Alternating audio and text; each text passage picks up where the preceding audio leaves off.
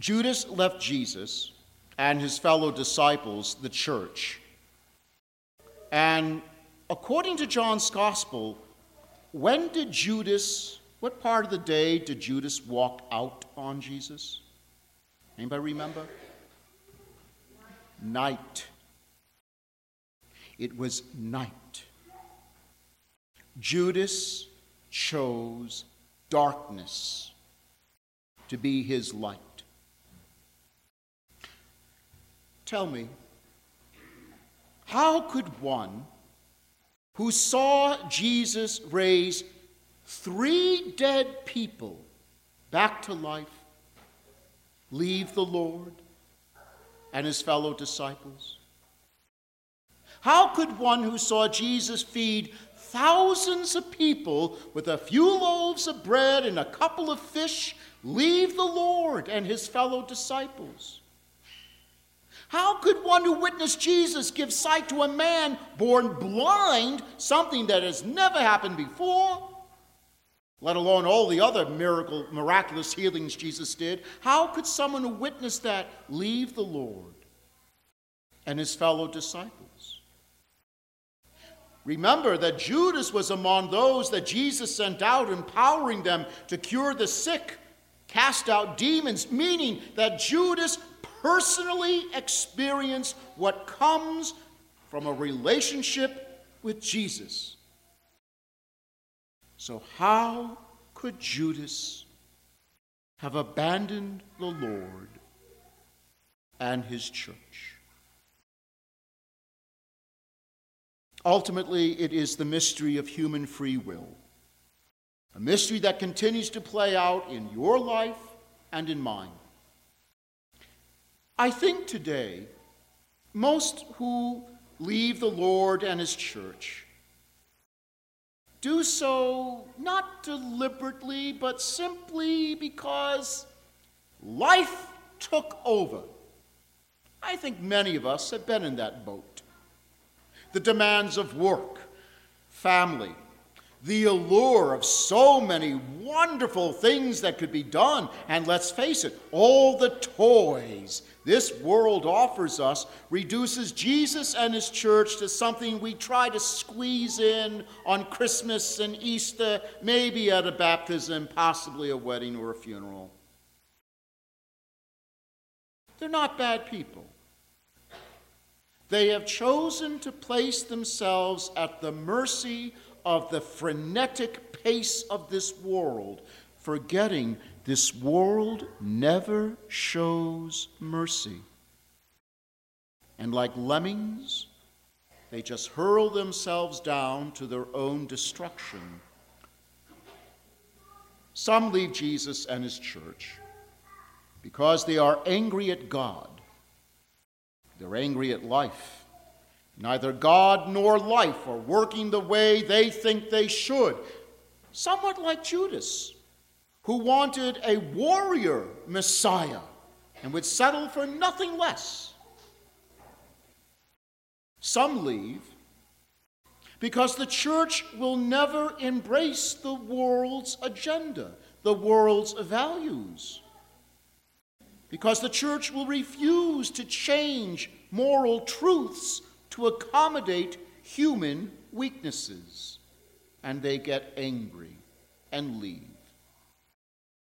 Others leave Jesus and his church with all kinds of excuses. But when you listen very carefully to the excuses, they all share a common denominator: the refusal to conform one's life to the truth, insisting on the right to determine the truth for themselves, which really means they make themselves the norm by which all things are to be judged as true or false. And that is a very dangerous position for a human being to put himself or herself into. It can only end in great pain in this life, and if not careful, hell in the next. While in seminary, I became disgusted with the church, and I seriously considered leaving. And I had solid, ironclad excuses rooted in undeniable realities. Political correctness was more important than theological truth. Witch hunts aimed at weeding out the theologically conservative seminarians. Tolerance for grossly immature homosexual men, for which the church would later pay a very heavy price. And let us be clear, the sex scandal that has engulfed the church is not about pedophilia.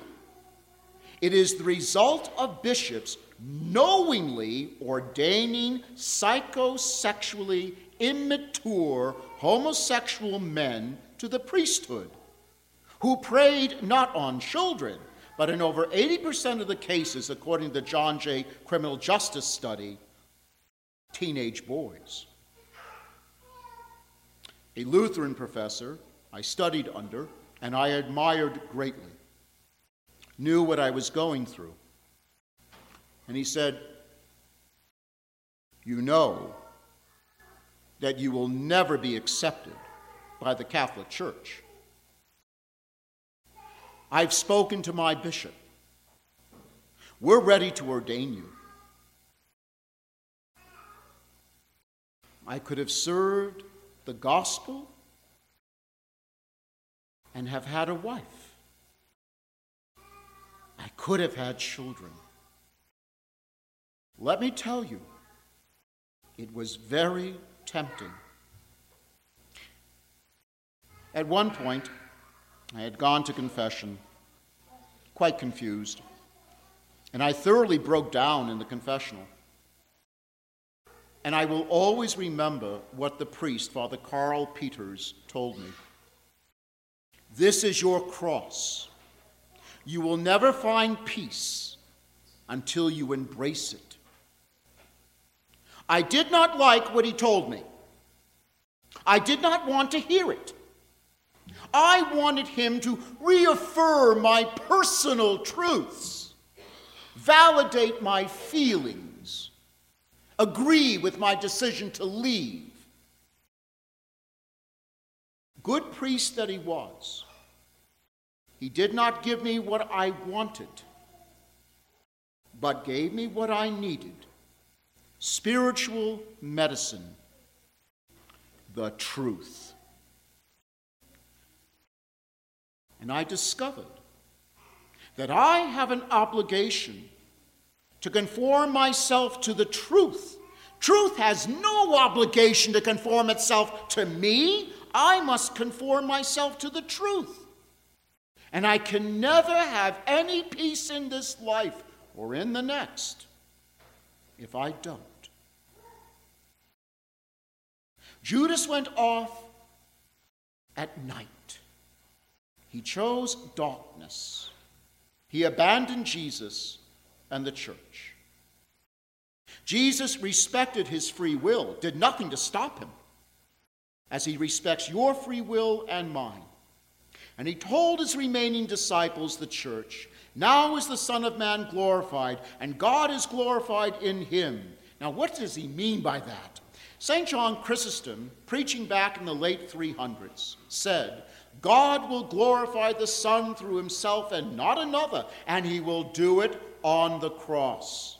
The eternal Son took our flesh, and in his flesh fully obeyed the will of the Father, offering himself as the supreme sacrifice for all sin, for all people, for all time. The truth of who Jesus is was to be revealed not in power, not in the halls of government, not in the boardrooms of big businesses or banks, but on the cross.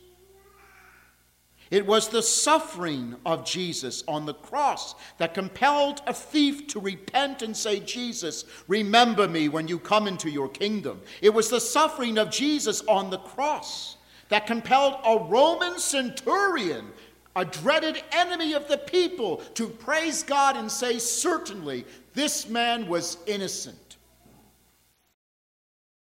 The love of God for man was to be discovered not in the displays of God's power, but in the humility of God's suffering.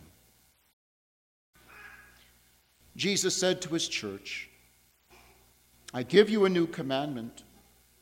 Love one another. We moderns terribly abuse that word. The word that is used in the gospel comes from the word agape, which means sacrificial love. The placing of the needs of the other is more important than our own. That does not come to us by nature. It comes to us through grace. This kind of love given by disciples, especially when we suffer, is Jesus' light radiating in the darkness of the world, pointing the world to hope. Everyone in this little church this morning deals with some form of suffering.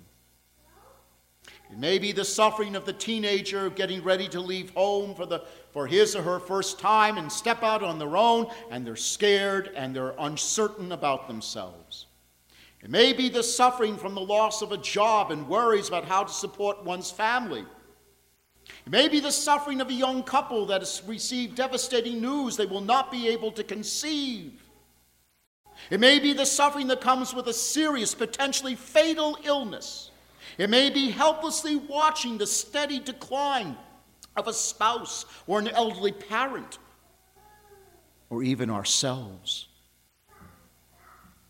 It may be that a marriage has failed and there's nothing that can be done about it.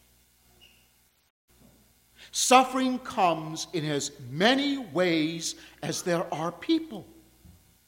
And still, the mystery of the cross tells us that we are empowered to love despite the suffering. In fact, that it's precisely in and through the suffering that our love for one another manifests the light of Jesus in this world.